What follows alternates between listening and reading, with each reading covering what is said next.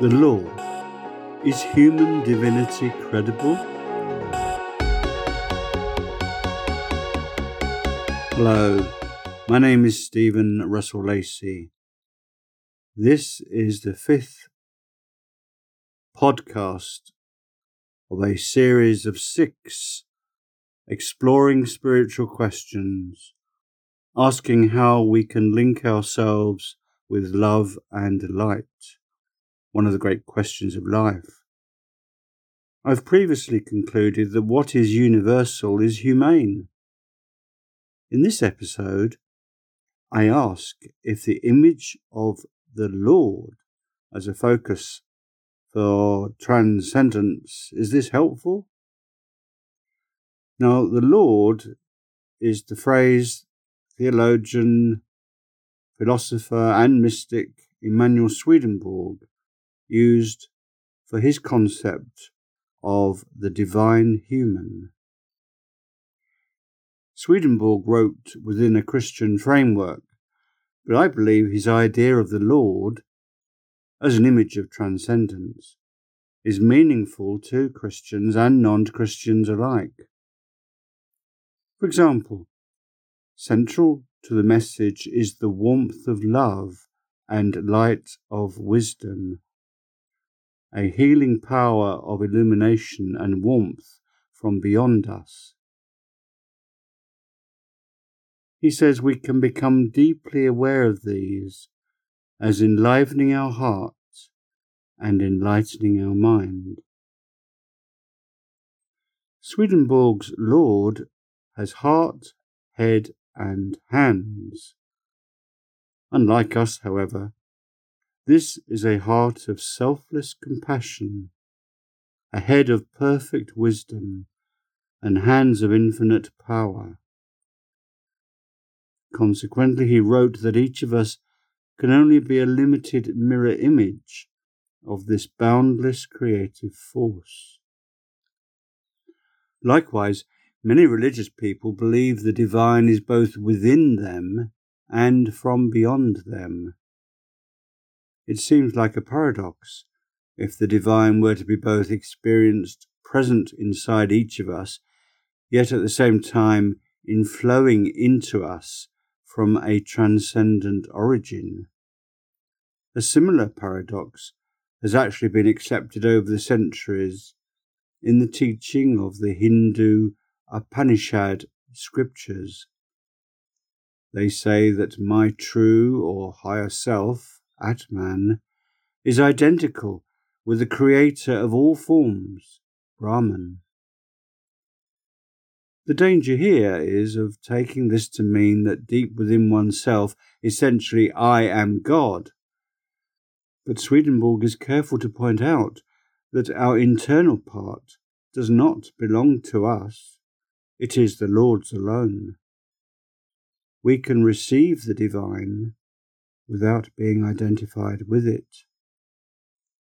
It is perhaps worth mentioning that unless we could recognize what is divinely good, present within our inner being, we could not know of any universal goodness beyond our finite comprehension. According to Swedenborg, the infinite itself stands above all the heavens and above our inmost. It can only be manifested by means of the divine human, which exists solely with the Lord, and communication of the infinite with finite beings is not possible at all from any other source. According to another of his teachings, we need to acknowledge this transpersonal source of our good intentions, whilst at the same time acting as if they were part of ourselves. Swedenborg wrote these words: "The divine love consists in this, that it wishes what is its own to be man's, and this could not be unless man felt and perceived what is from the Lord to be as if it were his own." I would suggest that to better attune to the power of love and wisdom, we need a clear idea or image to relate to. How could we have a relationship with a disembodied spirit? Likewise, Swedenborgian Paul Vickers, in his book Living with God, has suggested that when one is trying to communicate in prayer, there needs to be some idea about the divine. As a result, many begin with a picture of what they have learned as a child. This is an image associated with a sense of love and the wisdom that goes with it. This Vickers sees as a human characteristic. Little wonder that religious people should think of God as a person, because love and wisdom are ideally human. At the same time, the thought of a spirit of love seems opposite to something natural. This seems to be a contradiction. However, Vickers points out that a useful guide is the way we think about earthly loved ones.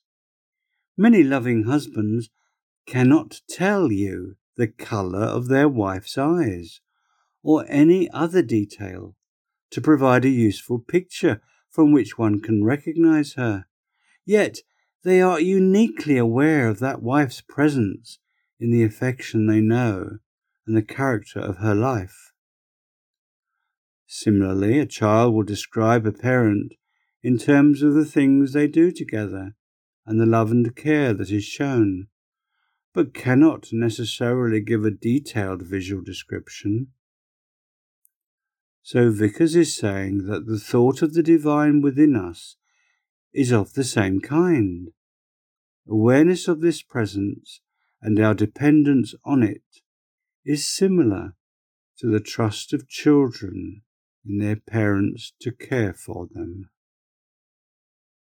The Jesus of the Gospel is the basis of Swedenborg's idea of divine human. As I say, he terms this as the Lord. Most scholars agree that Jesus Christ existed historically, saying he was a Galilean, Jewish and a religious teacher who gave his message by word of mouth, and was crucified for probably political and religious reasons. His miracles, whether factual or merely symbolic, are viewed as showing healing power, and he has been seen by many religious people as revealing divine transcendence.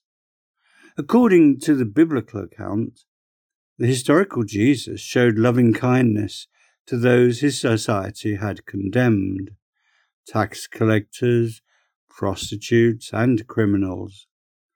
He healed the sick, went out of his way to teach those who wished to learn, and was a good friend to his followers. It is easier to bring to mind someone when we think of his character. The New Testament portrays Jesus as a very good person, having wisdom, humility, selflessness, and wanting to help all. These are humane qualities. Like us at times, he endured difficulty. In his case, it was surviving emotionally in the desert and even torture on the cross. Just as we can lose hope, so Christ went through a time of lost hope, which sorely tested what Christians see as his divine spirit. In referring to him as the Son of God, Christians see Jesus as the embodiment of the divine. However, you may be wondering what is so special about Christ. Is the divine not also present with us? According to Swedenborg, yes, we can have transcendent goodness within us, but unlike Christ, it does not originate in us. In other words, we are only imperfect vessels that can receive divine life from its universal source. In contrast, he says, the essence of the Lord is the infinite origin of all that is good. So Swedenborg saw the inmost of Jesus Christ as love and light itself. According to the Gospel record, what Jesus said reveals the light of the world, which shines in the darkness and enlightens all who open their eyes. The Lord's face shone like the sun, and his clothes became as white as the light. Those who accept this view see in his life a picture of human loving wisdom that has existed from eternity, the Word made flesh. Reverend Nicky Keynes, an Anglican clergyman, says, "When we see Jesus, we see God. Yet Jesus was human as we are. So picturing his face can tell us something of what it is for a human to have his or her life fully aligned with the divine." Swedenborg's idea is that the divine itself has always been human, not from the physical body, but from the humane qualities of love and wisdom the divine possesses in an infinite degree. He is saying we are created in the image of divine humanity. He wrote, "God is supremely human, and every person is therefore human in the measure of his reception of love and wisdom." Going through a personal crisis, most of us feel a need for emotional support. Don't we like to have a friendly face to give us encouragement? Ideally, this would be someone who is always on tap. No matter how much they might want to help us, they may not be available at just the time we need them. They may be busy, rather than be immediately available to us. Many people of deep faith see such a friend in a compassionate face of God. The idea of the humanity of the divine is a great source of comfort and strength to them. In their darkest hours, many of them are sustained by their belief that they are loved by the source of all that is good, who has their timeless interests at heart. As the Christian mystic Julian of Norwich wrote, "All shall be well, and all manner of things shall be well." And in the private conversation of prayer, people of faith find a better understanding of themselves and of life. Who doesn't require food for the spirit, such as encouragement, acceptance, confidence, hope, or even a personal challenge? Sometimes we can get preoccupied with worry over what feels as something tremendously important, yet what we want may not be what we need. A wise friend can remind us what is really important. People often appreciate they need to make an effort to change. I think this is good, but for me, this means not relying solely on my own efforts alone. I feel I can only hope to conquer the lower forces of my mind by cooperating with divine power. Through a humility of heart, we can perhaps learn to turn to the Lord for lifting our spirits. We might do this rather than relying on the illusion of self-sufficiency. As I see it, if we struggle with our troubles in the Lord's power, then a state of hope can replace our state of despair. For example, if lonely, finding strength and courage to move towards finding friends and community. In addition, if life lacks meaning, finding a sense of purpose. Also, when one feels guilty, sensing a spirit of forgiveness and acceptance. If we want acceptance and comfort, we might find it helps to ask help from the human aspect of the divine, person to person. On the face of it, this humble attitude may seem childish, However, the Bible teaches that belief and trust in the Lord comes to no one except through the lens of childlike innocence. This is the attitude needed for prayer.